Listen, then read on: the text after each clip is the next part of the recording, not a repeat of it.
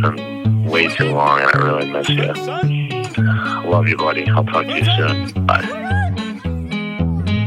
Top fives and deep dives without a PTM. Top fives and deep dives without a PTM. Top fives and deep dives without a PTM. Top fives and deep dives without a PTM. My favorite director would have to be Martin Scorsese,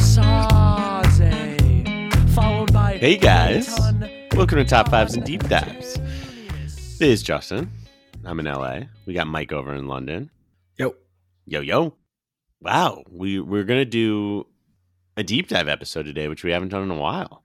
Yeah, exactly. It's been a while, and I mean, what better way to celebrate the new and very similarly titled Scream movie? Yes, Scream. We're gonna start with Scream, and we're gonna end with Scream today. Yeah. So we're gonna talk about all 5 Scream movies, and very excited to get into this. We teased it last week with when we did our spotlight on the new Scream, and just a franchise that Mike and I both like quite a lot.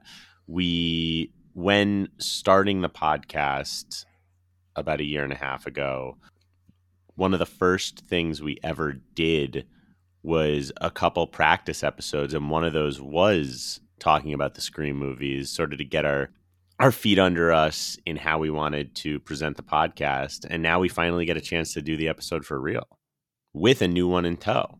Yeah, and that episode that we did was not good. You know? No, it was not anything like what we do today. So it was terrible. You'll never hear that one, guys. You'll never. No, I don't know if we have it. Like, I haven't heard it since that day. Really, I don't think we do. But with that said, so yeah, we're gonna go through each movie. We're gonna spend probably 5 to 10 minutes on each film, and then at the end, Mike and I are each gonna give our rankings of the films, as well as our top 5 characters from the franchise. Yeah, and we said this last week, but this entire episode will be spoiler heavy. So we gave you our, sneak preview thoughts on what I'm calling Scream 5, but we're going completely balls to the wall spoilers. So if you haven't seen it, maybe stop then and go watch it. I don't know what you're doing, go watch it, or at least, think about what you're doing here. Yeah, if you don't want spoilers from the new one, don't listen once we get there. And if you don't want spoilers in general for the Scream films, then I don't think this episode's going to be for you. That's true. Yeah, maybe get up to the end of Scream 4, pause the episode, go watch Scream 5, and then come back for the rest of the episode. Yes. So I guess, where do we start? I mean, we start where it all started in 1996. Scream 1. Scream. Just Scream. AKA Scary Movie, the original title. Oh, isn't that unbelievable? It really is. And I just love that Scary Movie took that the working title. I think that's a great choice by them. It is. Also, just a side note, I watched Scary Movie 3 for like the first time in God knows how long. Yesterday. Dude, the first half of that film is incredible. I was like, really? Oh my God, is this the best Scary Movie? And then the second half kind of drops off. But like, if you could take the second half of Scary Movie 2 and somehow mold it with the first half of Scary Movie 3, that's like the most solid block of any of the film. Whoa, okay. I apparently need to watch Scary Movie 3 again. I was like a super hater back in the day, but I think that was because that's when it went PG-13, and I was just like, what the hell? Yeah. We're already off on a tangent, but I was thinking about Simon Rex, a.k.a. Dirt Nasty, because, he's in this movie that I've been absolutely dying to see, Red Rocket, that's coming out or has come out, at least on the festival circuit. And yeah, I remember that he was like the one that's in, I think he's in other Scary Movies, right? Maybe 4, who knows? I forget, but I do want to see Red Rocket. Yeah. All right, so many tangents, but so many. Let's get back to Scream, Scream which original title, working title, was Scary Movie. Obviously, then the parody film of Scream and those slashers, Scary Movie, came out shortly after. Used the same title. Very funny. Anyways, I'm so glad they landed on Scream because it really is just perfect for this series. Yeah. And we start our main cast of characters. Obviously, leading us off, we have Neve Campbell as Sidney Prescott. the hero of our story. There's Courtney Cox as Gil Weathers, David Arquette as Deputy Dwight Dewey Riley. Everyone calls him Dewey. In the first film, we have Randy Meeks, played by Jamie Kennedy, Billy Loomis, played by Skeet Ulrich, who, of course, we love here on the pod.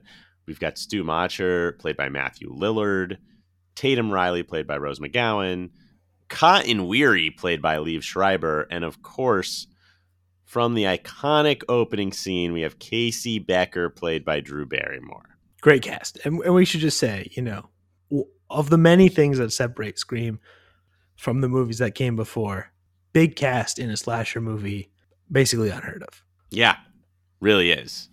And Scream 1, it really reinvigorated the entire slasher genre. Would you agree with me? And created the era of the neo-slasher that we're in today. Yes. And really, I think, affected even non-slasher teen films to come. There's a whole kind of teen revival, I would say. Yes. I mean, and not just Scream, but I mean, the writer of Scream, as we probably all know at this point, Kevin Williamson, he did I Know What You Did Last Summer and Dawson's Creek. I mean, the man is a teen legend. He's a teen mastermind. He really is. And then, of course, directed by the one and only Wes Craven. Rest in peace. So, I mean, just to give you guys the opening, and by the way, with all that wonderful cast we gave you, how could we forget the star of the show, Ghostface himself, voiced by Roger L. Jackson in all the films. And so pretty much what this whole series is about, and what this movie specifically is about, is there's this killer on the loose, Ghostface, who wears, this mask and this sort of black weird robe type thing, we'll call it. And in the opening scene of Scream, he calls up Drew Barrymore's character, Casey Becker, and she picks up the phone while she's home alone in her, parents' house, and he says, "What's your favorite scary movie?" Which is one of the famous lines. Turns out that, he wants to play a little game with her. Her boyfriend Steve's being held hostage in a chair outside in her backyard, and, she has to answer a question if he's going to live or not. And long story short, they both get killed. And it's an unbelievable way to open this movie. And so then the rest of the film is obviously there's this killer on the loose in Woodsboro, the town they live in, and they need to find out who the killer is. Yeah, I mean, and just in that one, I mean, the opening it's pure genius. Genius. And it's, in that one scene, really, there's already so much that is fresh. There's all of the references to horror movies, which is basically what the entire thing is about. There's, nobody knew that Drew Barrymore was not going to be like a main character in the film. Like everybody played it close to the chest, and suddenly she's dead. There's cell phones being integrated, as this is like, in fact, this is a technology horror. And there's this is not like your daddy slasher. This isn't some immortal being that just chops up characters at a camp and we're in and out and we're done. This is a real person. This is like a real fear of something that could happen to you or your sister or your daughter, etc. Yeah, it feels like it could happen in real life. Yeah. Yeah, the movie references are so good in the first few minutes. Like, obviously, the questions that he asks, and then the one that she gets wrong with who's the killer in Friday the 13th, she thinks, oh my God, I got it. It's Jason. No, it's Jason's mother in the original. That'll get your boyfriend killed. Sorry, Steve. That will. And then, it'll eventually get you killed and hung from a tree in the yard. Yeah, rough. It's a rough start for these kids, but it's awesome. And like the thing, obviously from there, we meet the high school crew, which, is led by Sidney Prescott, Neve Campbell. Then we've also got Jamie Kennedy's character, Skeet Ulrich's character, Matthew Lillard's character, Rose McGowan's character. They all sort of hang out. Sidney's dating Billy, again, played by Skeet. And, she's sort of your girl. She hasn't, given it all up yet. She hasn't had sex. And that plays into the plot, as it always does. Randy's a little bit more of like the fun, like nerdy guy who is really into horror movies. And then Stu and Tatum are together too, right? Yeah.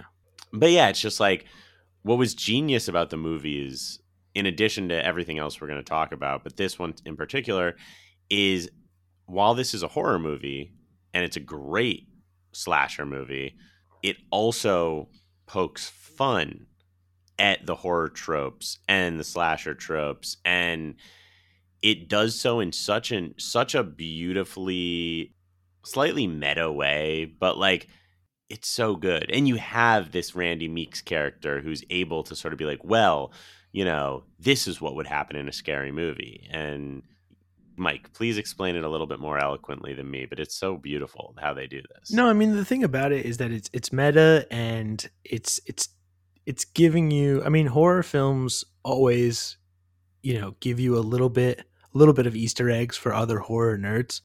But this one, it's like every minute, the entire film is just based on being a horror film. And then, sometimes following through on those expectations and mostly subverting them in one way or another.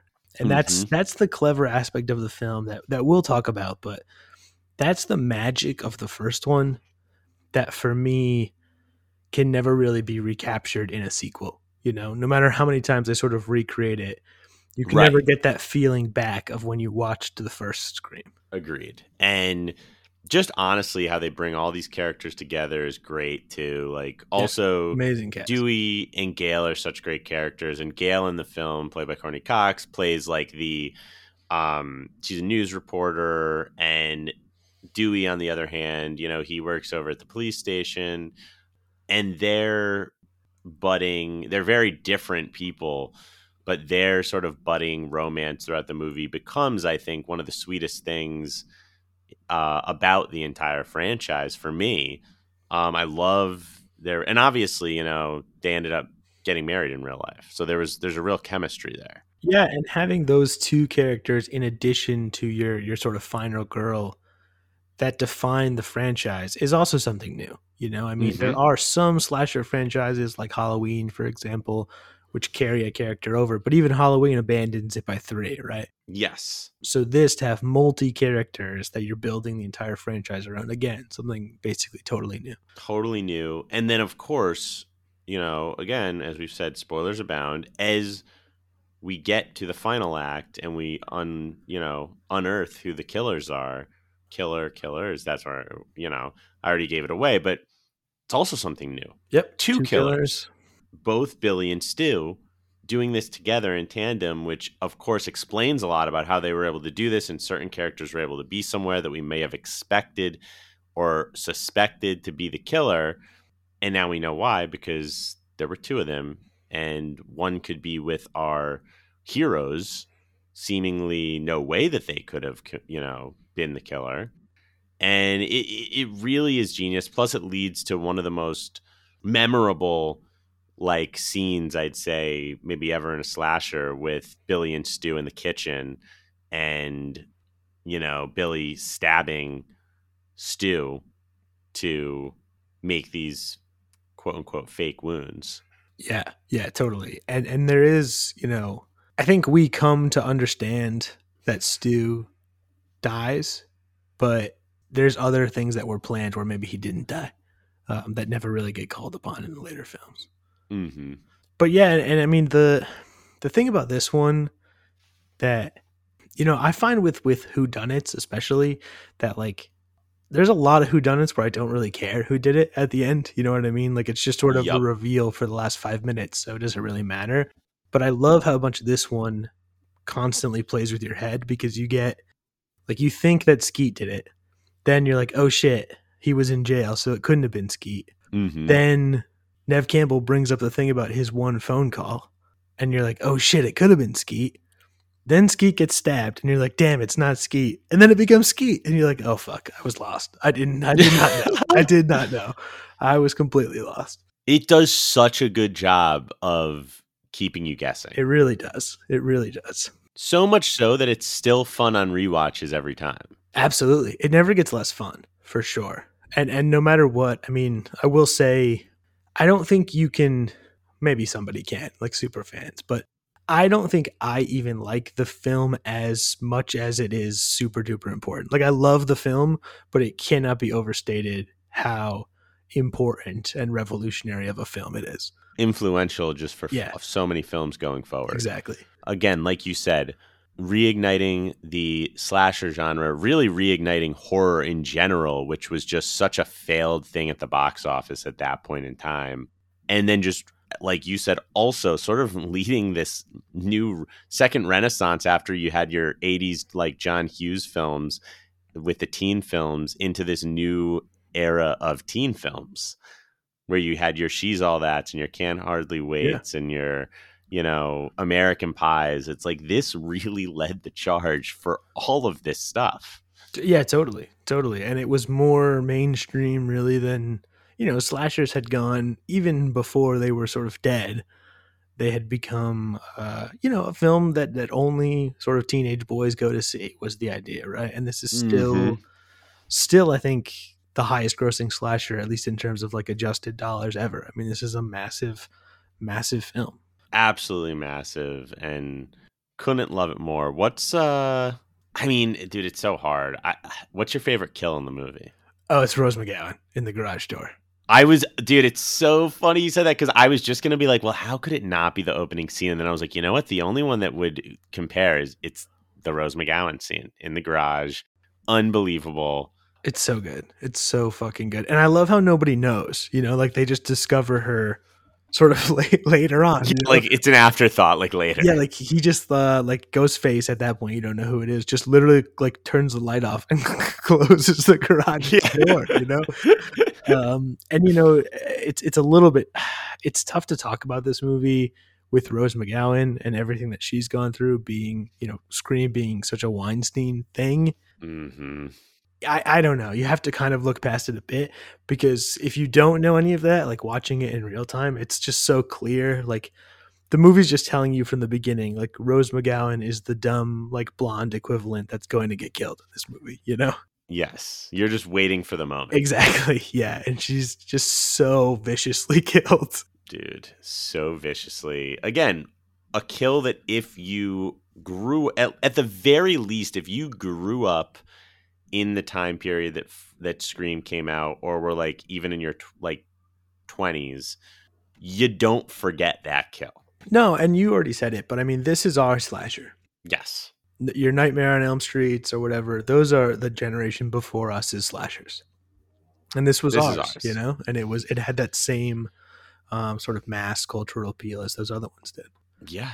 And it's, I mean, look, it's still kicking 25 years later. So yeah, but we didn't have to quite go to 25 to get to Scream 2, because they saw how big of a success this thing was, and they pumped out Scream 2 in a year. Came out in 1997.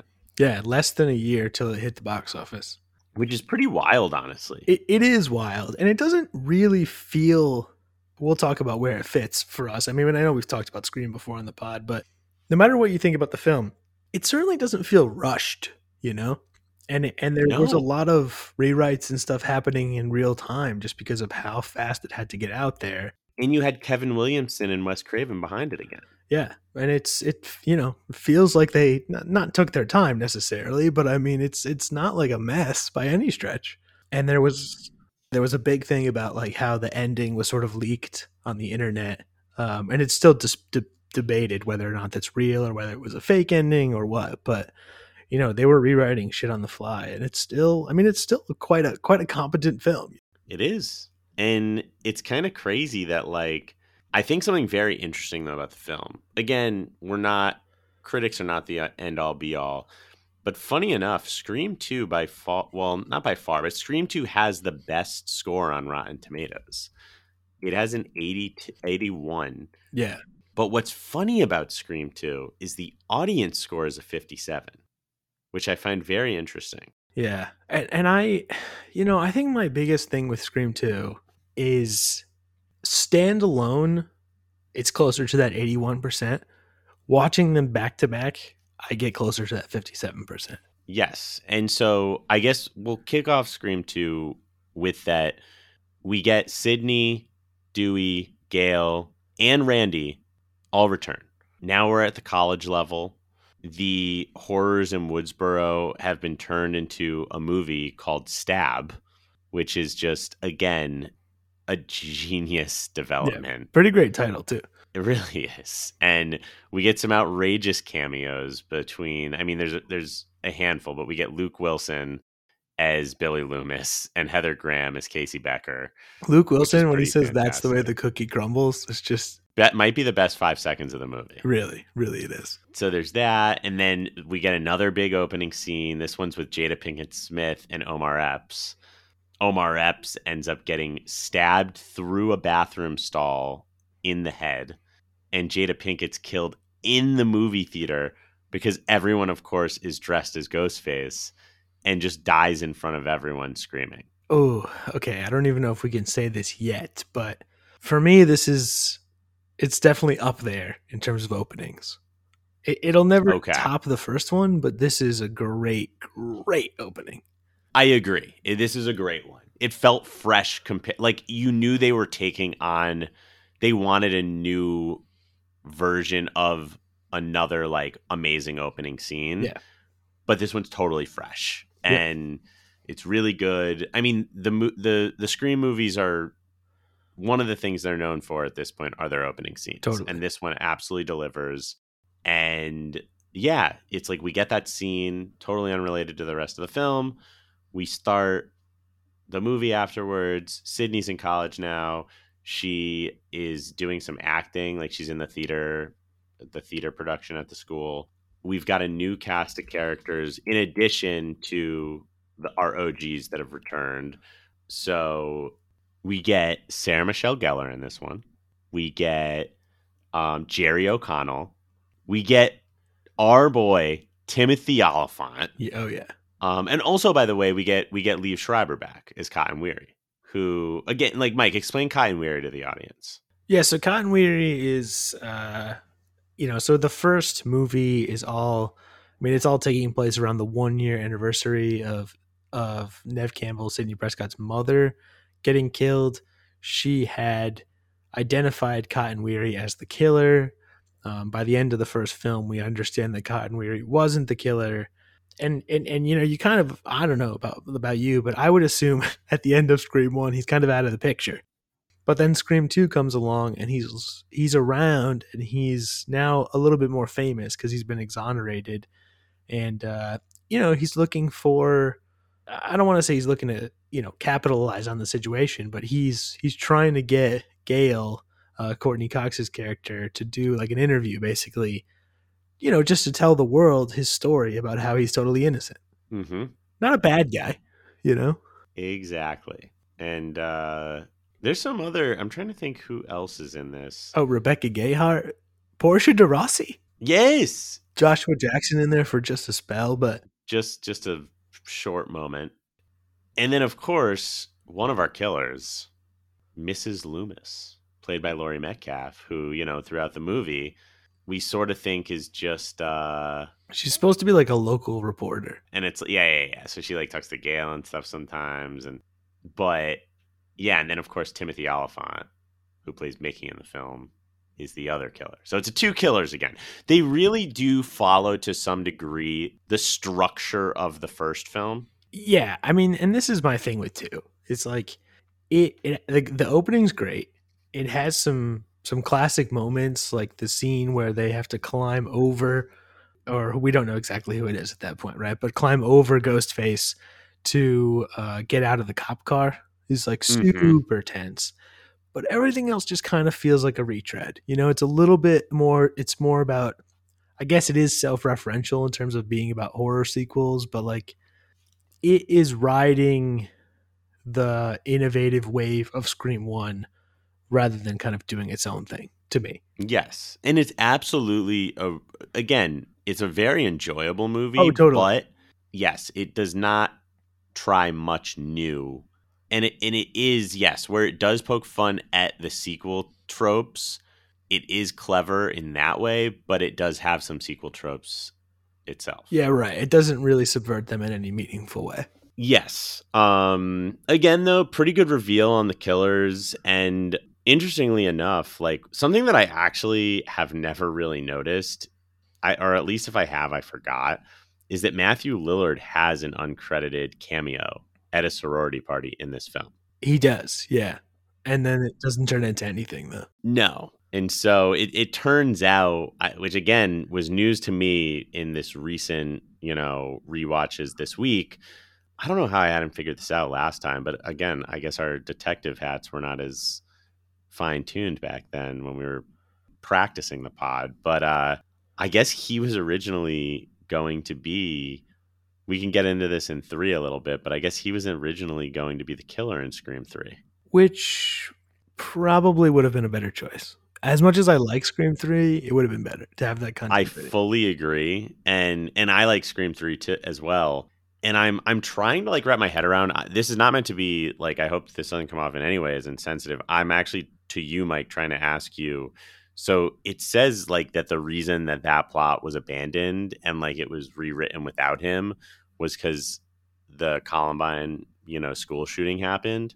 Why do we think Lillard coming back and being alive still and being the bad guy in 3 would have connected in any way to Columbine? So I think that we will talk about some of that with 3 because they kind of changed the entire tone of 3 for that. But I think the idea was, let's introduce a totally different non-high school related character. Yeah, and a plot line that will not point back to school killers in any way. Got it. I guess that makes sense. They completely go away from that in 3. I guess for the time it made sense, but it really would have been, I think, pretty strong if it was him. Yeah, and that's the part where we will talk about this with some of the later movies, but that's the other thing about 2 that's I don't know, we didn't know that Mrs. Loomis ever existed, so it doesn't really have that same punch when she's revealed to be the killer, Mm-hmm. It's who the hell's that? We don't know who she is. We don't have any connection to her. There's no oh my God, it was that guy right under our noses the whole time, Right. I do still think it was a pretty good reveal, but yeah, it wasn't someone we'd really been invested in the whole movie like Billy and Stu. Exactly. Yeah. And Laurie Metcalf's great in the scene where she's allowed to be the killer. The last 10 minutes, she's fucking great. Mm-hmm. That's definitely no knock on her. I just don't know that it's the strongest storyline. And I think that the lack of, I don't want to say originality, but how closely this one sticks to the first one is where they just don't have enough time, There's just not enough time to write something else. It's always going to be, pretty well put together with the writer-director combo that they have, but they just don't have the ability to reach into something totally different. Agreed.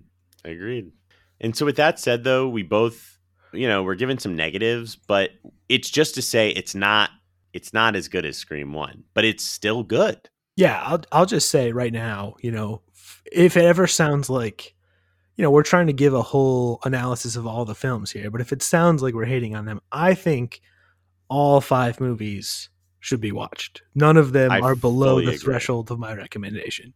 All of them for me on a tomato meter on Rotten Tomatoes are fresh for me. Exactly. I like them all. Yeah, we both like them all. It's just different levels of Yeah. So Scream 2, it's good. I think we head along to 3 because that's sort of originally it's, thought of as this trilogy. Then later, of course, we get 4 and 5. But 3 came out a few years later, so they had a little bit more time to work with it. Came out in 2000. Again, we get our, sadly we lost Randy in Scream 2. So Jamie Kennedy's dead. Very controversial. A lot of people are upset. I mean, he's a fan favorite. He's an absolute fan favorite. But he is back in 3 somehow. Exactly. We get him in a videotape recording made before he was murdered, which they needed that. They needed that because we needed to see Randy. That's 100% responding to the audience reaction to 2. Yes. And if that's fan service, I'll take it.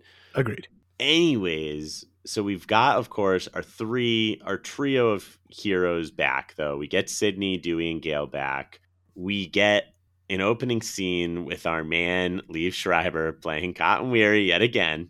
And other than that, we get a new cast of characters. We get, Patrick Dempsey's in this. He plays a detective.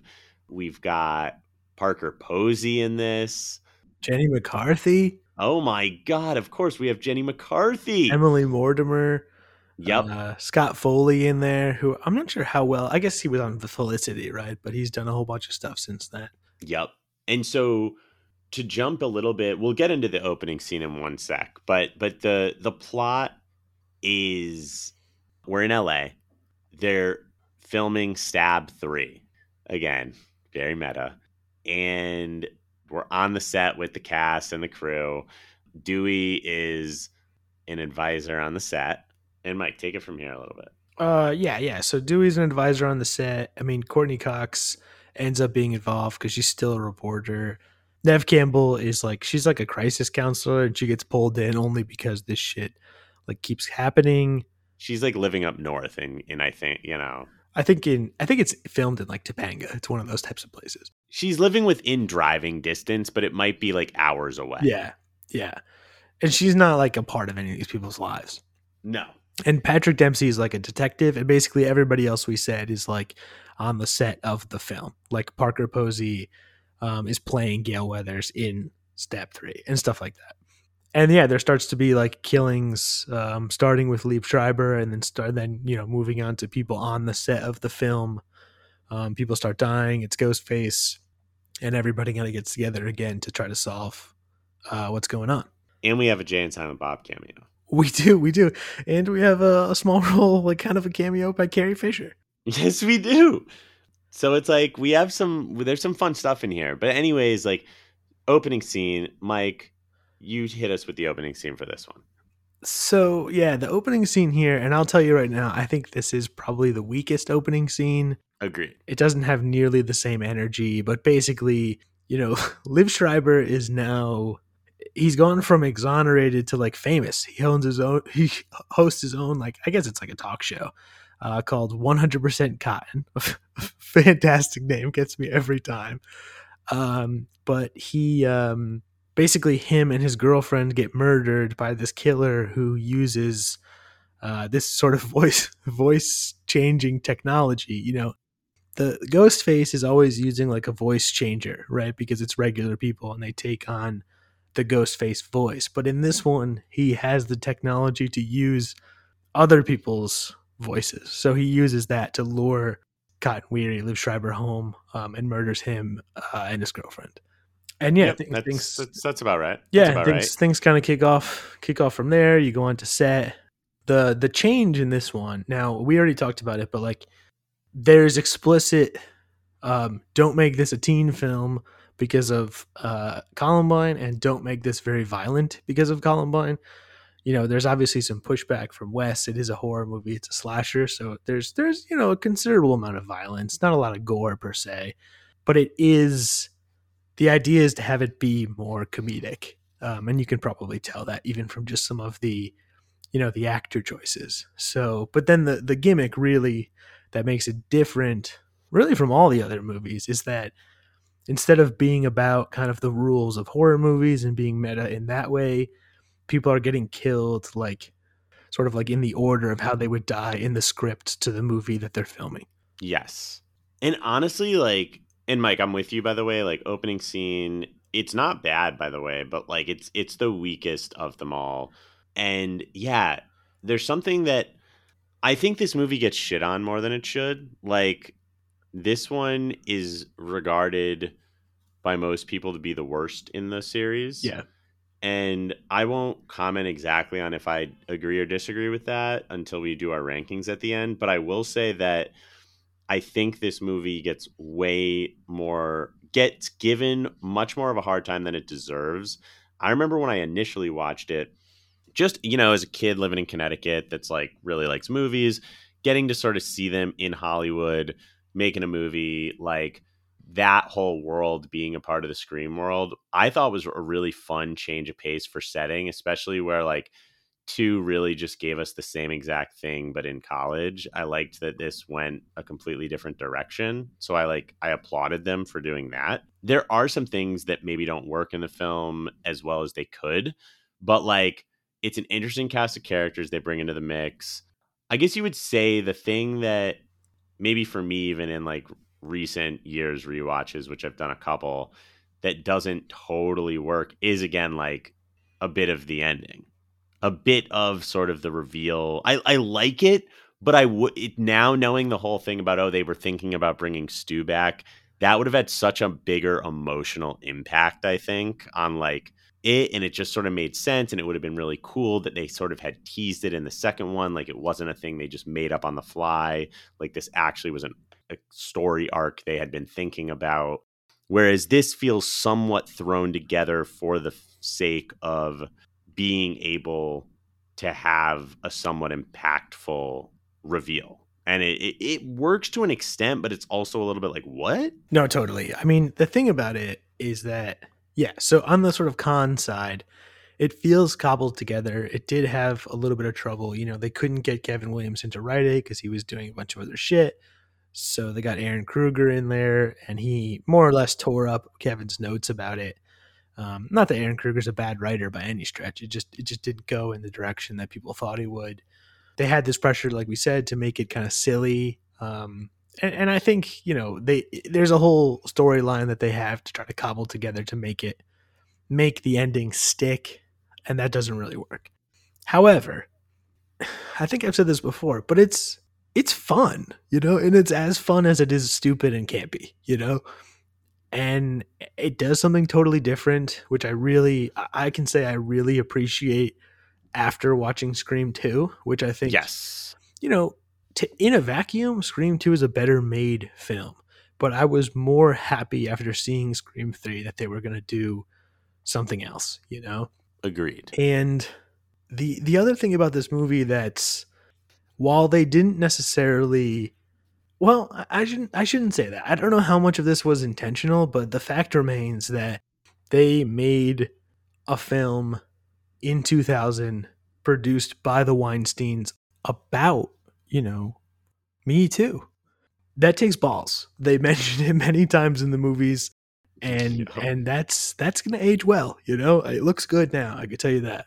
Turned out to be a great choice. Yeah, I mean, it's not like they took, you know, big shots at it, but it's all set under the backdrop of a Harvey Weinstein like character, and then there's even little side comments by Jenny McCarthy, by Carrie Fisher, just about how the industry works as a whole, and it's good to watch in retrospect for sure. I mean, this is 2000. I mean, they were so early, you know, like to an extent, at least in revealing these things. Totally. Also, we have to mention that, oh, please, Mike, give me her name in real life. Heather Matazzaro, is that it? Who plays Randy's... Matarazzo or whatever it is? Yeah. Yeah, Who's who Randy's plays sister, Randy's yeah. sister, who, spoiler alert, for future films, comes back in 5. Yes, she does. I like to see her in 5. It was good. Yeah, it was great. So, anyways, Scream 3 is a very enjoyable movie. It's, again, if you've never seen the Scream franchise, or if you've only seen 1, you gotta watch them all. And 3 is a very fun time. There's some it is funnier almost than any of the other ones, because they're trying to go for a little bit more of like the light comedy vibe. And, you know, Sid has a golden retriever, which I love that very much. That's true. That is Shout true. out to my guy Norman. And also, I think it has a pretty solid ending. Oh, you mean like after sort of the reveal? Yes. Yeah. I forgot to say that. I mean, it does deserve the credit. It's finally completes the arc of Dewey, and he becomes sort of the real hero that we always knew he could be. Exactly. It's an amazing arc for Dewey. And then at the very end, you know, when Sid's back at home, Patrick Dempsey's character Mark is there too. They're about to start a movie. The door blows open and Sid's alone in the room at this point, and she kind of stares at it for a moment, and then she sort of like fuck it and walks away. And it's a nice little ending. I like it. Yeah, and David Arquette and Courtney Cox get engaged. Which, how can you not love that? I'm pretty sure, did they get married during this movie? You are right. So the movie came out in 2000. They got married on June 12th, 1999. Oh, right. Okay. So yeah, you must be right. Maybe it was on set. Yeah. But anywho, Scream 3, you should check it. Then we go 11 years without a Scream movie. And then we are blessed with Scream 4, which brings back Kevin Williamson. We get Wes back again for his final installment before he passes away, sadly. And man, I gotta say, they just kill it with this movie. Commercially, didn't do amazing. Reviews were pretty solid, but it didn't do that well. It sort of flew slightly under the radar in comparison to like the heyday of the trilogy. But man, they really just come out swinging with one of the best openings of the franchise, in my personal opinion. Absolutely. They literally just start. There's two girls. They're home alone at, one of their houses getting ready to watch a scary movie. And they end up getting killed. And then it's revealed that that's Stab 6. So it zooms out to two other girls, Rachel and Chloe, watching Stab 6. And of course, those characters are played by Anna Paquin and Kristen Bell. So everyone, at the time is like, holy shit, these, both really big at the time. And so then we get into, again, immediately off the bat, it's meta, it's, talking about sequels. And in this scene, one of the girls, Anna Paquin, she's starting to say, oh, like, it's horrible, like, starts making fun of sequels. They're so predictable, blah, blah, blah, blah, blah. And all of a sudden, Chloe just stabs her and asks her if that's predictable enough for her. So it's just like this amazing, she's like, shut the fuck up and watch the movie. Zooms out, revealed to be Stab 7. And now we have Amy Teagarden from Friday Night Lights fame and Britt Robertson. They're arguing about the Stab franchise. And we learn in this some things, some nuggets that we're about to take into the fourth film, that Sydney, obviously the original trilogy is about Sydney, but then she sued them. And so they weren't allowed to be based on her any further in the Stab film. So these girls, they live in Woodsboro. And this is like the real life now. We're not watching movies. And Ghostface, of course, shows up. Both the girls end up getting killed. And then we get Scream 4 flashing across the screen. Fucking epic. It is great. It is, yeah, I mean, I guess I think it's the second best opening. I guess that's what I think. I think it's better than Scream 2. I think it's number 2 for me. Pretty sure I'm with you on that. I am with you on that. It's the second best opening for me. Lock it in. Second best opening. And that felt great. Yep. I can say that felt great, Mm-hmm. Getting back in after all that time, delivering a huge opening, sort of getting what the fans wanted again. And yeah, just love it. We needed that. And then the movie starts with Sid getting out of a car. She's in Woodsboro. It's the anniversary of the original murders, except we're 15 years on, literally 96 to 2011. It's like, it's this crazy holiday. There's Ghostface symbols all over the town. And Sid now, she's written a book called Out of Darkness. Alison Brie plays her publicist. And yeah, she has a book signing in Woodsboro. So Dewey and Gail, on the other hand, they're married. They live in a small town life. Dewey's the sheriff. Gail's been having writer's block. And we have a whole new cast of teenage characters who are, great. We've got Hayden Panettiere, who plays this great character, Kirby. We've got Emma Roberts playing Jill, who is Sid's cousin. So she's sort of like the main character of the new cast. We've got Rory Culkin in there playing Charlie. He's sort of like they each have their role sort of almost from the original. Like, yeah. He's sort of the film nerd Randy character. Or I guess, who's his buddy that he also does this Eric stuff with? Knudsen. Yes, who plays Robbie. And then we also just have other great people in this cast. We have Anthony Anderson and Adam Brody playing two other deputies. Amazing. We have Mary McDonnell in there playing Jill's mom, Kate. Of Battlestar Galactica fame, if I'm right, Tom. Yes, thank you for saying that. So say we all.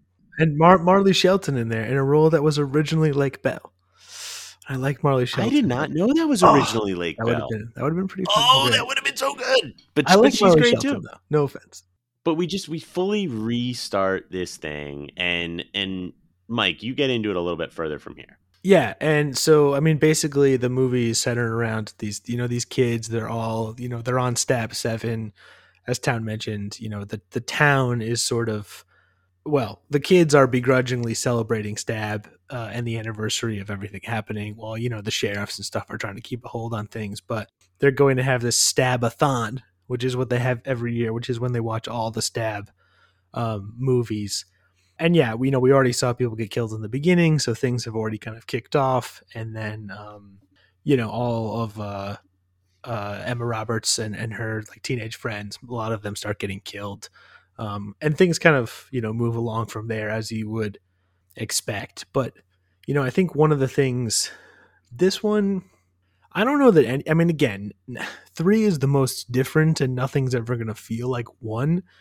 But this one also feels like it kind of went back to some of those same roots, big famous people dying in the beginning. It's moved on a generation in terms of tech. This is kind of about like streaming and social media and kind of what that means for being a teenager. And again, this is 2011. So it's pretty early on into some of the things that like this movie still plays very well today and feels like feels like what might be sort of happening today. It's still relevant. So you get a lot of that as well, which is cool. And I think for me, this is the best, maybe the best cast overall, to be honest. Up there, I would say with 2. But the characters in this one feel like they're the best developed since 1, at least for me. I definitely agree. I love the characters in this. Very well developed. Just a great cast also. And yeah, you really get invested. And also we go back to Woodsboro, and that's where we want to be for these movies. Yeah, Let's be real. True. It's our first time that we're really back in Woodsboro for a whole film, and they just absolutely kill it. This movie, to me, it's just easily the best since 1. Yeah, I would have to agree. Yeah. So it's awesome. And there's some great kill scenes in here. Yeah, there are definitely some good ones. I'm trying to think of what my favorite would be. I'm trying to think, maybe is it the first killing outside of the original, where like the best friend of Emma Roberts and Hayden Panettiere is killed when they're watching Shaun of the Dead. Ooh, I think that might be the best one. And it's, he calls them and he's like, oh, and he like, he knows that they're watching Shaun of the Dead.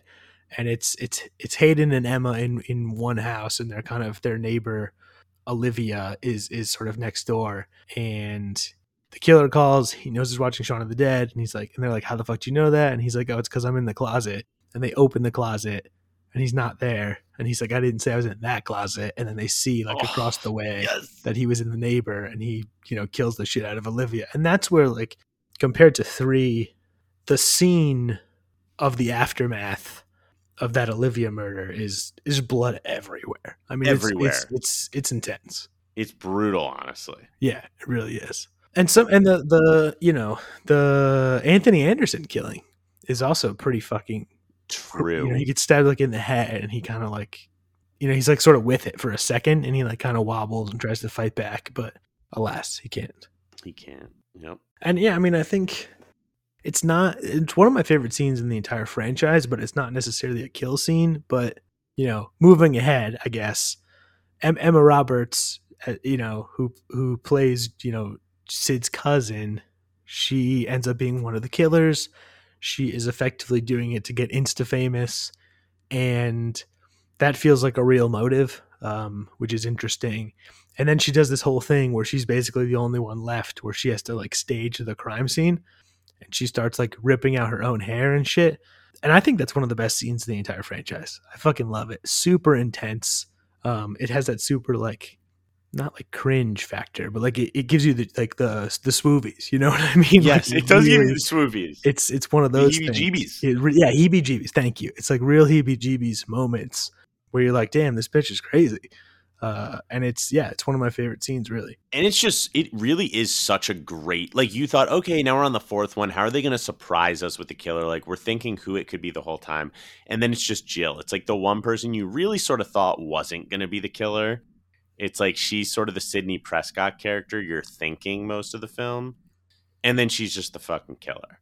And she's a crazy ass bitch too on top of it. She gives an amazing performance, honestly. She really does. And the thing about this that I don't necessarily like about the end is that, the co-killer there is Rory Culkin, and then she kills him, which is like, that's happened already. This is the 3rd time out of 4 movies that's happened. So it's like, You gotta stop going to the well there.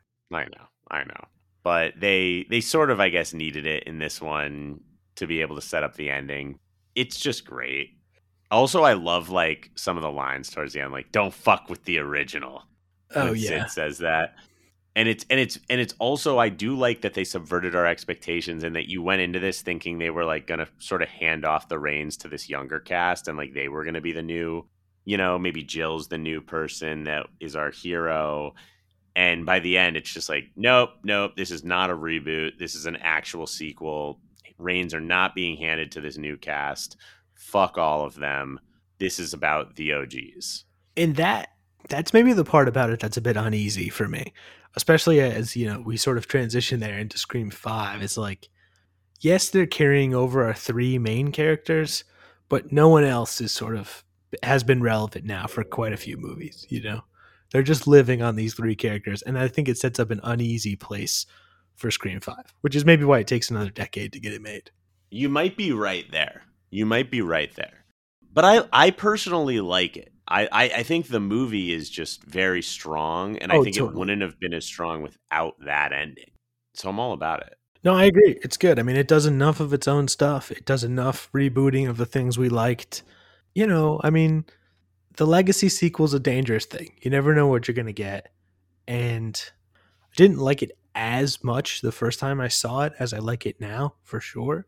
But I definitely feel like the quality of the film, at least, was an improvement over 3, and it felt like we were back on the right track. Agreed. And then we had to wait another 10 years, technically 11. Yeah. Until the just recently released, aptly titled Scream. Having sat with this for a few days now, I still hate the title. It should just be Scream 5. Don't do that. Don't do that. Have it be Scream 5. I do wish it was just Scream 5, but it works once you've watched the movie, to me. I don't know. We'll get into this movie and then I'll elaborate further. Okay. So 25 years after the original murders, we get back into this thing, opening scene. And by the way, so this is the first movie that has no real association with either Kevin Williamson or Wes Craven. Yeah. James Vanderbilt and Guy Busick write the screenplay. It's directed by Matt Bettinelli-Olpin and Tyler Gillett. Anyways, though, we get our returning trio. We get Neve Campbell, Courtney Cox, and David Arquette all back. We've got a new cast of characters that has Dylan Minnette, who, of course, is from, the lead in 13 Reasons Why, and he's also in the band Wallows. We've got Jack Quaid, who's the lead in The Boys. We've got Jenna Ortega. We've got Melissa Barrera. Oh, man, Jasmine Savoy Brown, who, oh, my God, what's she in right now that I'm watching? Yellow Jackets, of course. And then we have Marley Shelton returns as Deputy Judy Hicks. Oh, yeah, and then we have a return from Heather Matarazzo. Yeah. However you say it, as Martha Meeks, Randy's, sister. And then, of course, we also have Mikey Madison, who we were just watching in Once Upon a Time in Hollywood. Yeah. And a smaller role for Kyle Gallner, who's in The Finest Hours, which, depending on what order you're listening to, we just talked about in a Patreon episode. Yes. This is so true. And you get a little Skeet. And Skeet is back. How do we not mention that fucking Skeet is sort of back in Visions? Yeah. Which is, I'll take it. Yeah, I'll definitely take it. He still looks pretty good. I was going to say he's looking good. Yeah, agreed. So before we jump in, let's talk about the opening scene. Set the opening scene for us, Mike. Okay, opening scene is, I guess, one of our sort of main characters, Jenna Ortega, who plays Tara? I can't remember now. Anyway, we're going to go with Tara. Big shout out, by the way. She's the main character in season 2 of You. Big shout out to you. And she, it's typical stuff. She's texting with one of her friends. She gets the phone call. I'd say one of the better phone calls, The killer here, Ghostface, still voiced by Roger Jackson. He kind of has a nice conversation with her. He pretends to be like the mom's boyfriend. And you're like, oh, this is kind of pleasant, Very similar to how it goes with Drew Barrymore in Scream 1, where it takes a while to actually develop into any kind of horror. Then, he basically ends up in the same situation. She has to play a game. She does not answer the questions correctly, or all of the questions, I should say. And the questions are all about the Stab movie. So basically, they're just about Scream 1. And she gets attacked, but not murdered. She's able to call the police. The police kind of interrupt the situation. She gets stabbed a bunch of times. She's in rough shape. Maybe not as rough of shape as you would expect, because she's totally fine later in the film. But regardless, she gets attacked. Killer gets scared off, and we're in Scream 5. Wow. Here we are. And I got to say, I really like this opening scene. I think for me, it's number 3. Ooh.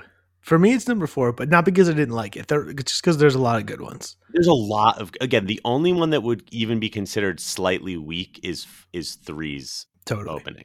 I like 2 better than this one, but this is still good. They have like the biggest problem with this one is that they reveal the entire thing in the trailer. Like the trailer for the movie is basically this scene. Oh, is it? See, I didn't really watch the trailer, so Yeah. I feel like I got lucky maybe in that sense. Yeah, unfortunately, I've seen the preview like a million times at the theater, so it's basically this. But, they have the electric locks, again, like going back to sort of the technology well, and it works. They get us up to date to 2022 in that sense. Exactly, yeah, and it works. It works. I do kind of wish that she died, to be honest, but... I fucking thought for sure she did. I was like, Jesus Christ, she lived through that? Well, and can we admit, like later in the film, she's just walking around? I don't think you can do that if you get stabbed that many times. Like, she should be a little bit more worse for wear. Yeah, she should. She should. And the more you're saying it, like in the moment, I'm like, yeah, like this and 2 for me are very close. 4's the definitive number 2 opening for me after 1. Agreed. But she does survive, and her older sister, who, is estranged, she had left Woodsboro and not looked back. She's informed by her, Tara's friend Wes about that she's in the hospital. She was attacked by Ghostface. She comes back to Woodsboro with her boyfriend, Richie, who's played by Jack Quaid. And the plot kind of takes off from there. Wes's mom, by the way, is Judy Hicks. And obviously, we immediately jump again into the meta nature of these Scream films about, okay, Sam ends up going to talk to Dewey because, of course, she knows his involvement in all of everything originally that happened. Unfortunately, him and Gail aren't together anymore. He lives in like a trailer. He's not a deputy, or he doesn't work at the police station anymore either. And he sort of goes in, okay, like, well, it's always the love interest, sort of pointing at Richie's character right away. And then he's like, well, and if it's not the love interest, it's always in the group of friends. Like, it's very much like they're sort of making fun of everything again, like we know where this is going. The Stab films, again, play a big part within the plot line. And don't they say in the movie, Mike, that starting with Stab 5, they just like abandoned the numbers and then just called it Stab again or something? I thought it was 8, which is the one that's just called Stab. That, you're right. But that's the one that just came out. Yeah, exactly. So we're on 5. They're on 8. Our movie's called Scream. Theirs is called Stab. Yes. And so then anyways, Dewey ends up deciding to sort of go along with the teens and help them out because, he has his experience. And again, we get to see Martha, who is the mother to 2 of the kids that are involved with this all. And there's like a sort of like a shrine to Randy. It's pretty funny. But yeah, where do we take this from here, Mike, with sort of explaining this? I guess a lot of it follows, I don't want to say follows the plot line exactly of 1, but it's the most similar to 1 of all the movies. Yeah, I would say this or 4. I mean, they're all kind of a similar idea, Yeah. And I think, obviously, we said there's spoilers, so we'll get into it. But at the same time, I don't want to give away too much of the plot. But it's a similar idea, I mean, the kids are dying. We kind of know it's going to be someone from their friend group. And there's people in the friend group that sort of play the characters from the first one. Like, what's her face from Yellow Jackets plays the Randy Meeks character. Yeah, Jasmine Savoy Brown is playing Randy Meeks, right? But yeah, exactly. There are similar characters. Also, how old are we that like Cuba Gooding's son is in a film? Like, that just fucks me up, man. But so that's what's happening. Eventually it leads to a party at the exact house that the party is in Scream 1 because is Mikey Madison's character like a niece of Stu. It's something like that. But yeah, like they're at They're all Stu's old related house. somehow, and so they end up at the house. The same house, of course, that everything crazy happened at the end of one happened at. Yeah. And we unfortunately, again, big spoiler incoming right here. We Yes, have to yeah. talk about this. But big spoiler for any reason you're okay with hearing a lot of this, but don't want to hear a massive death. Do not listen to the next couple minutes. But unfortunately, and they sort of foreshadow it, and it killed me because I love him so much. But we lose Dewey in this one. We do, and I have to say, like, you know, we've said it, his arc was completed at the end of 3. I like that he ended up being in the sheriff in 4. You know, you never thought Dewey would really succeed on any real level. So the fact that he's sort of been promoted to sheriff was kind of fun. And he took he in the first one, he's super goofy, and in the second one too. And in the fourth one, he ends up being a lot more serious. But then this movie, it actually kind of felt like how it should be. You know, this feels like what could have happened to this guy. He gets divorced because he's kind of a doofus, and like he doesn't keep his life together. You know, not like a Hollywood film, so to speak. And he, you know, if anyone was gonna go, it was gonna be him. Let's be honest. It hurts so much though.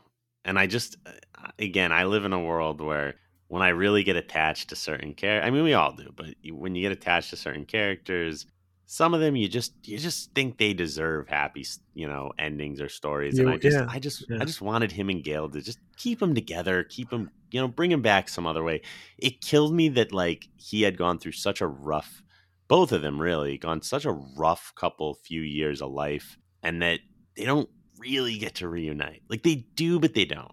And it hurts. It really hurt me. But I have to say the kill of him is as they had to, is one of the most epic in the movie. It's pretty cool. It's pretty solid. Yeah. But that happens, and then everything, of course, at the house. I mean, you have that amazing scene where Jasmine Savoy Brown, who, again, she's literally related to Randy, but, she plays Mindy, and she's literally laying on the couch, the exact couch, watching one of the Stab movies, and the Randy character doing the scene where talking about like, there being something behind you, as in the film, Ghostface is behind him and then kills him, while in real life, Ghostface is behind Mindy and then stabs her, and it's just insane. I think that's the type of thing where you and I disagree about this movie. We previewed it last week, and like, again, I still think this is a good film. I still think you should watch it. I don't think any of them are bad films, but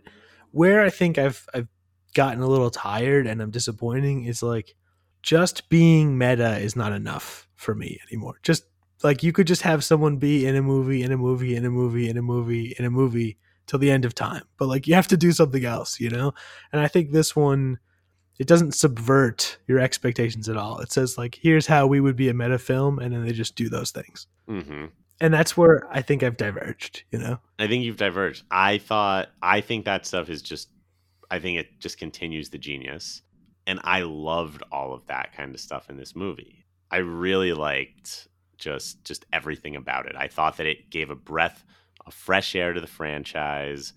I felt like they really went for it. I mean, again, we lose one of our main three, and did everything in a way that, on the one hand, brought us right back to the original, the closest we've ever gotten back to it, but also did something new and fresh and very 2022. And I think they just, I think I think these guys all would have made Wes Craven proud with what they did. And again, as the first thing in the credits, it just says for Wes, and I think they did their job very well, personally. Yeah, and I could say again, most people seem to agree with you. I definitely don't think like the directors of this film, Bettinelli, Olpin, and Gillett. I mean, they, I like their film Ready or Not. I think it's very fun. It's a very fun film. And the writer Guy Busick worked on that as well. And the other writer, James Vanderbilt's worked on a bunch of shit. I mean, he did fucking Zodiac. I don't think they're bad filmmakers. I don't think they made a bad film. I don't think that it's what I wanted it to be, which is, that's just me. And I'm glad that people are into it. I'm glad that it's feeling revitalized. I mean, to make a legacy sequel on top of a legacy sequel, it's been another decade, is a tall order, Mm-hmm. I think the choice of young actors was good. And I think it's great that people are getting behind it. I'm never going to be the guy that's like trying to shit on horror movies being popular. I love it. I think they did their job. I think you got to see it. And yeah, for the most part, which again doesn't mean you're going to like it specifically, speaking to anyone listening to this, people for the most part are loving this one. It's got the best fan reviews by far since 1. Yeah. And has some very, very good kills, I think. My favorite of which, going right into it, we've talked about this off pod, but basically recreating the imagery from Mikey Madison's death in Once Upon a Time in Hollywood. She ends up being one of the killers, and she ends up being set on fire. She has like a crazy run through the room while she's on fire. It's like the exact same moments, and I just obviously love that. Yes. Oh, that was such a good one. Also, of course, sadly, Judy, as she's racing home to hopefully save her son Wes, who Ghostface claims, he's about to kill while in the shower. She ends up getting home, sprinting towards the front door, and Ghostface just pops out in broad daylight on her front porch, fucking kills her, and then we move on to the Wes kill next, which I just love that entire 10-minute stretch. But man, go see this movie.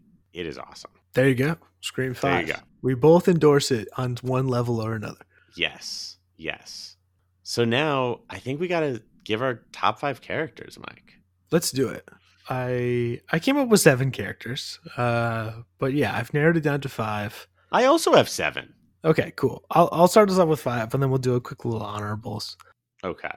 My number 5 is the character of Jennifer Jolie, who is played by Parker Posey in Scream 3. Oh my God, yeah, you love her. You love her in this. I mean, I She's love Parker great. Posey in general. She's so funny, but I think she has a really fun arc in 3 where she starts off being like, kind of what you would think of as a celebrity, like kind of spoiled, like, worried about her career, like kind of a bitchy actress sort of thing. And then when the killings start to happen, first of all, she starts out, she has kind of a brilliant logic, which is that if she sticks with Courtney Cox, then whoever it is that's carrying over these killings that doesn't like the people from the original movies will kill Courtney Cox instead of her. It's kind of a great idea. But then she ends up being like, she goes on the hunt. She becomes part of the investigation, and she kind of finds herself within the character. And I think it's a neat little arc that's contained at least within one film in the series. Yes, I agree. She is great in it. She's so great. But okay, I'm hopping over to my number 5. It's got to be Kirby Reed, Hayden Panettiere's character from Scream 4. I mean, can I just say before you say anything else, I don't know if you caught this, but I read it today, so I guess it was true. Apparently, you can see on the TV in Scream 5, there's like a little shot indicating that she survived Scream 4. Dude, I read that as well, which is so awesome. That's one for the fans as well. That is a big one for the fans because we loved her. She was such a good character in it. But yeah, she's one of, I think, the slickest, smartest characters. Yes. For one of the kids in any of the movies, and just such a like breath of fresh air coming into 4. Just a character you could really get behind, and I love that actress anyways. Like I loved her in Heroes back in the day. Save the cheerleader, save the world. But she kills it in this. She really, let's put it this way, there are absolute heavy hitters in this franchise, and she, for me, is like the one character for me that wasn't related in some way to the first movie that is right up there with those characters. Yeah. And for the sake of the film, let's just point out that, in 1996, the nerd character is Jamie Kennedy. He's effectively perpetuating the stereotype that like horror movies are for nerdy, weird, outcast teenagers. And by 2011, let's be honest, it's someone that they've meant to be like super attractive and popular and show that women can also like horror movies. And that's a cool, evolution in itself. Agreed. Fully agree. Great choice. Okay. My number 4, I'm actually sticking with Scream 4. Ooh. And I'm talking about Jill Roberts, played by Emma Roberts. Wow. I just think I already talked about how she has that scene where she hurts herself, and I think it's an awesome scene, but I think overall she just nails the role. And I think, one of the things about Scream 5 especially, I still really have no idea why it happened. Like I'm not even joking. I don't even know what the motive was. It was really kind of garbled, and they just had to invent a motive for 3, and 2 was kind of a recycled motive, and it never really felt the same as Scream 1. Scream 4 to me is like the second best motive, and she sells it. And I already said it, but like I would totally believe this, The insta-famous thing has only gotten a lot worse, let's say, since 2011. Yep, it's so true. She does such a good job as the villain role and just in the whole film. But no, it's a great pick. I think, yeah, I agree with you. It's the second most believable, reasoning. Yeah. Great pick. My number 4, I gotta take it back to number 1, and I have to go with fan favorite Randy Meeks, played by Jamie Kennedy. Nice. Okay. I love him. I think that he just, again, he almost speaks for the audience in the films, and he's just such a fun character.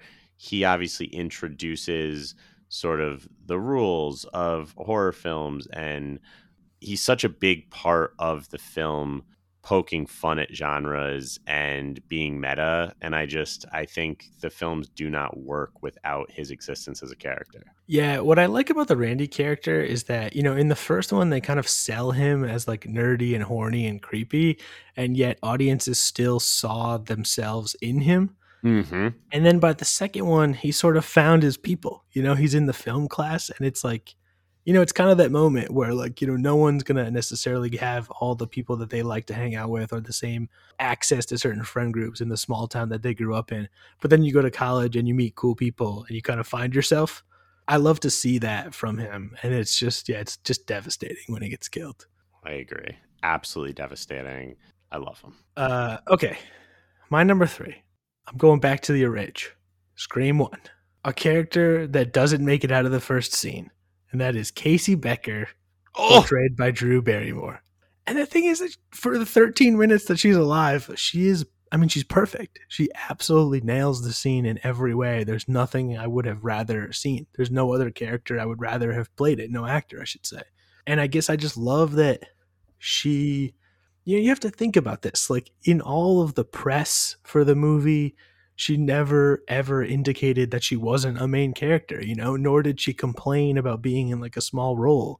She just accepted this incredibly important, just happens to be a short part of the movie role and just kills it. Makes it to a scene that we'll never forget in horror history, ever. Exactly. Amazing. Wait, that was your number 3, right? Yeah.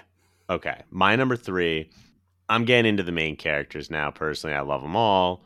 I struggle so much between 2 characters, and just on this side of the rewatch, this one came out in 3rd, and that is Gale Weathers, played by Courtney Cox. Wow. She's just an absolute legend. At times, honestly, my favorite character in the franchise.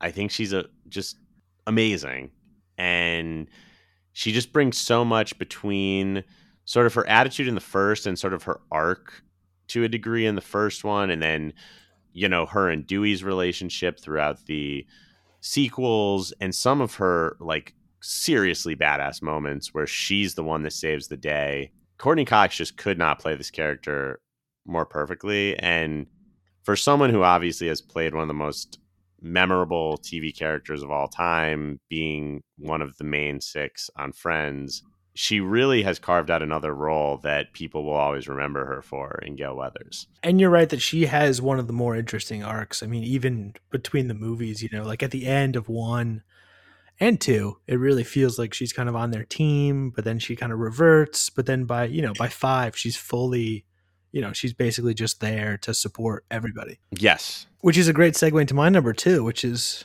Dewey.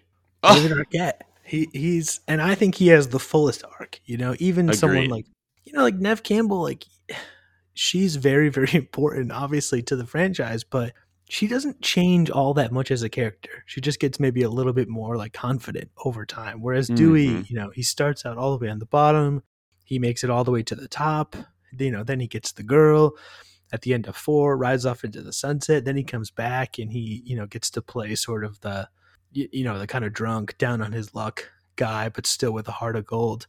And as much as 5 is, 4 Wes, as they say, within the film, the actions of 5 are all dedicated to Dewey. Absolutely. And he deserves it. He absolutely deserves it. Oh my God. Love Dewey.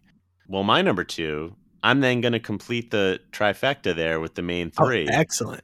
So my number 2 is Sidney Prescott. Beautiful. Played by the one and only Neve Campbell, who, look, for me, her and Gail go back and forth for me, who I like more. Like, Gail sometimes has a little bit more to her character, but after doing the rewatch, there's just there's a reason Sidney Prescott is the main character of the franchise. She's just so powerful. She's such a badass woman. Neve Campbell, was always an actress that I think, for whatever reason, has become, fell out of the mainstream to a degree outside of this role.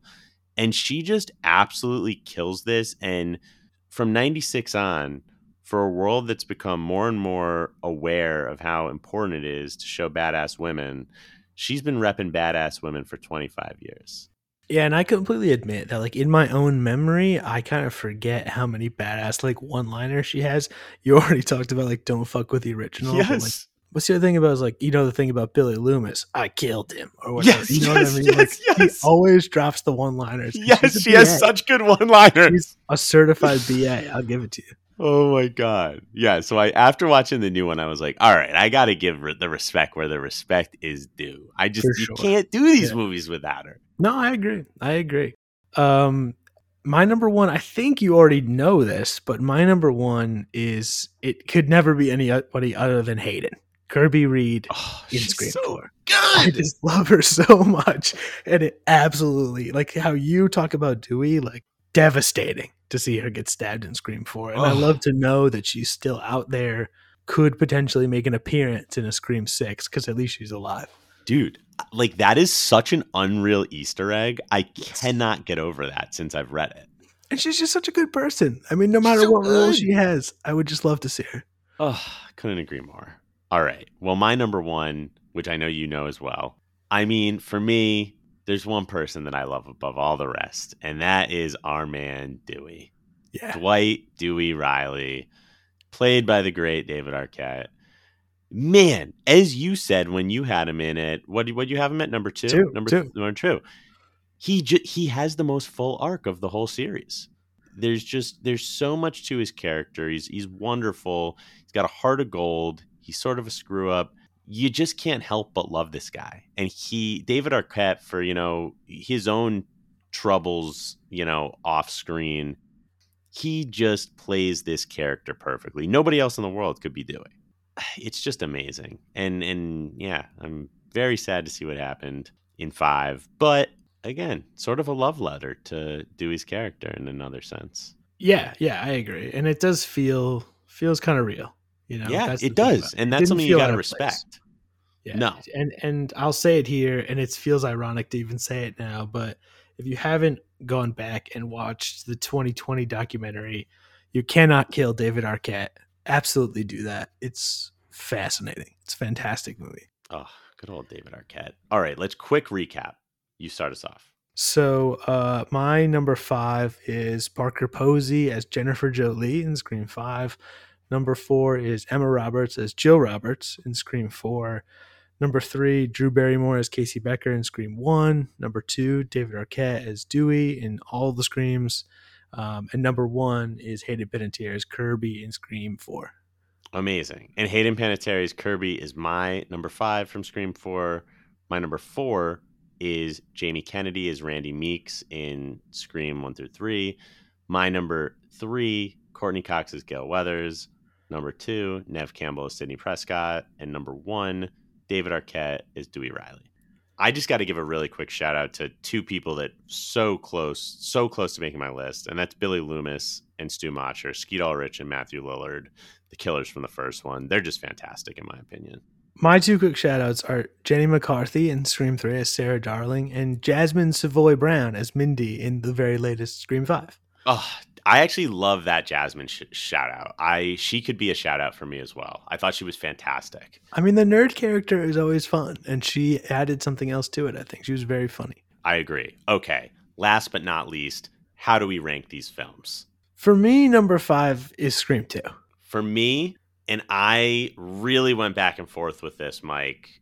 So torn. For me, I went Scream 3.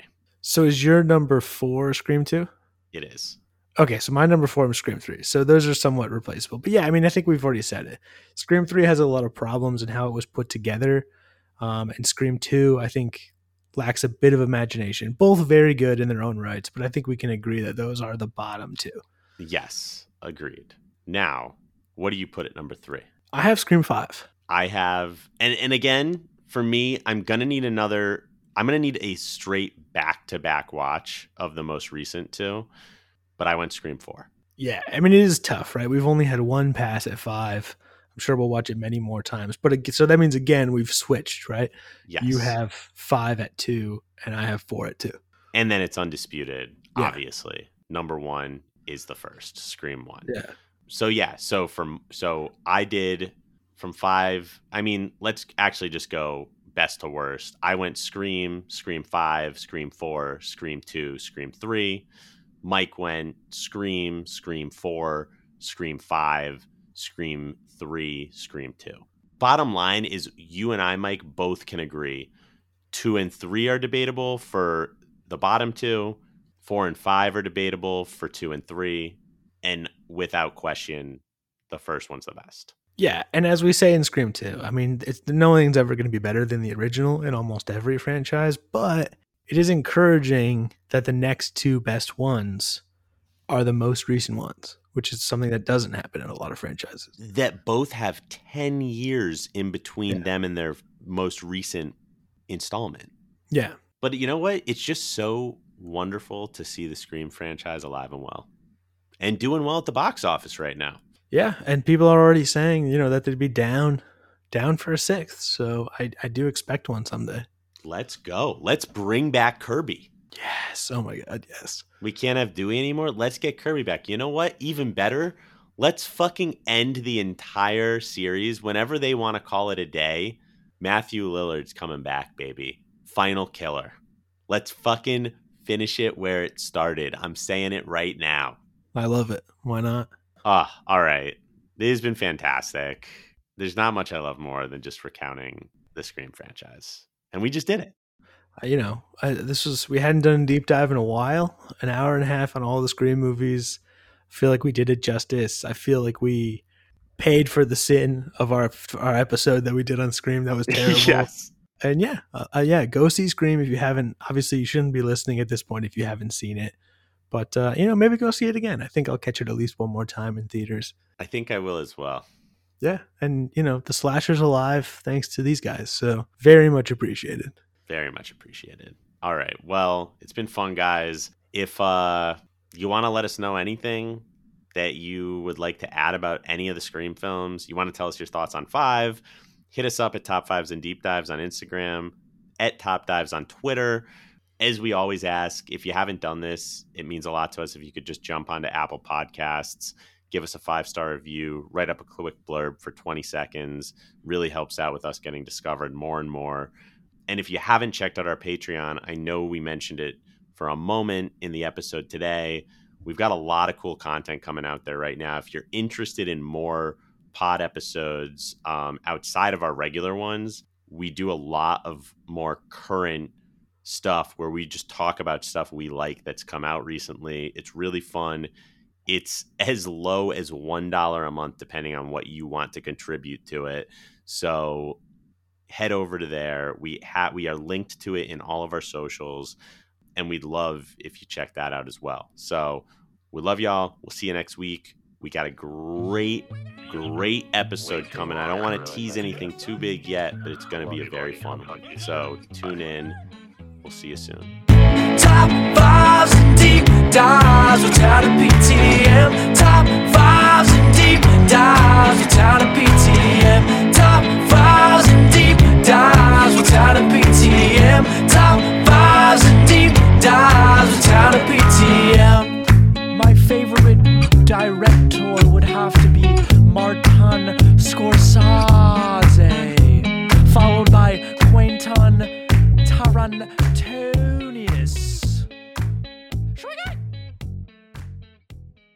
don't fuck with the original.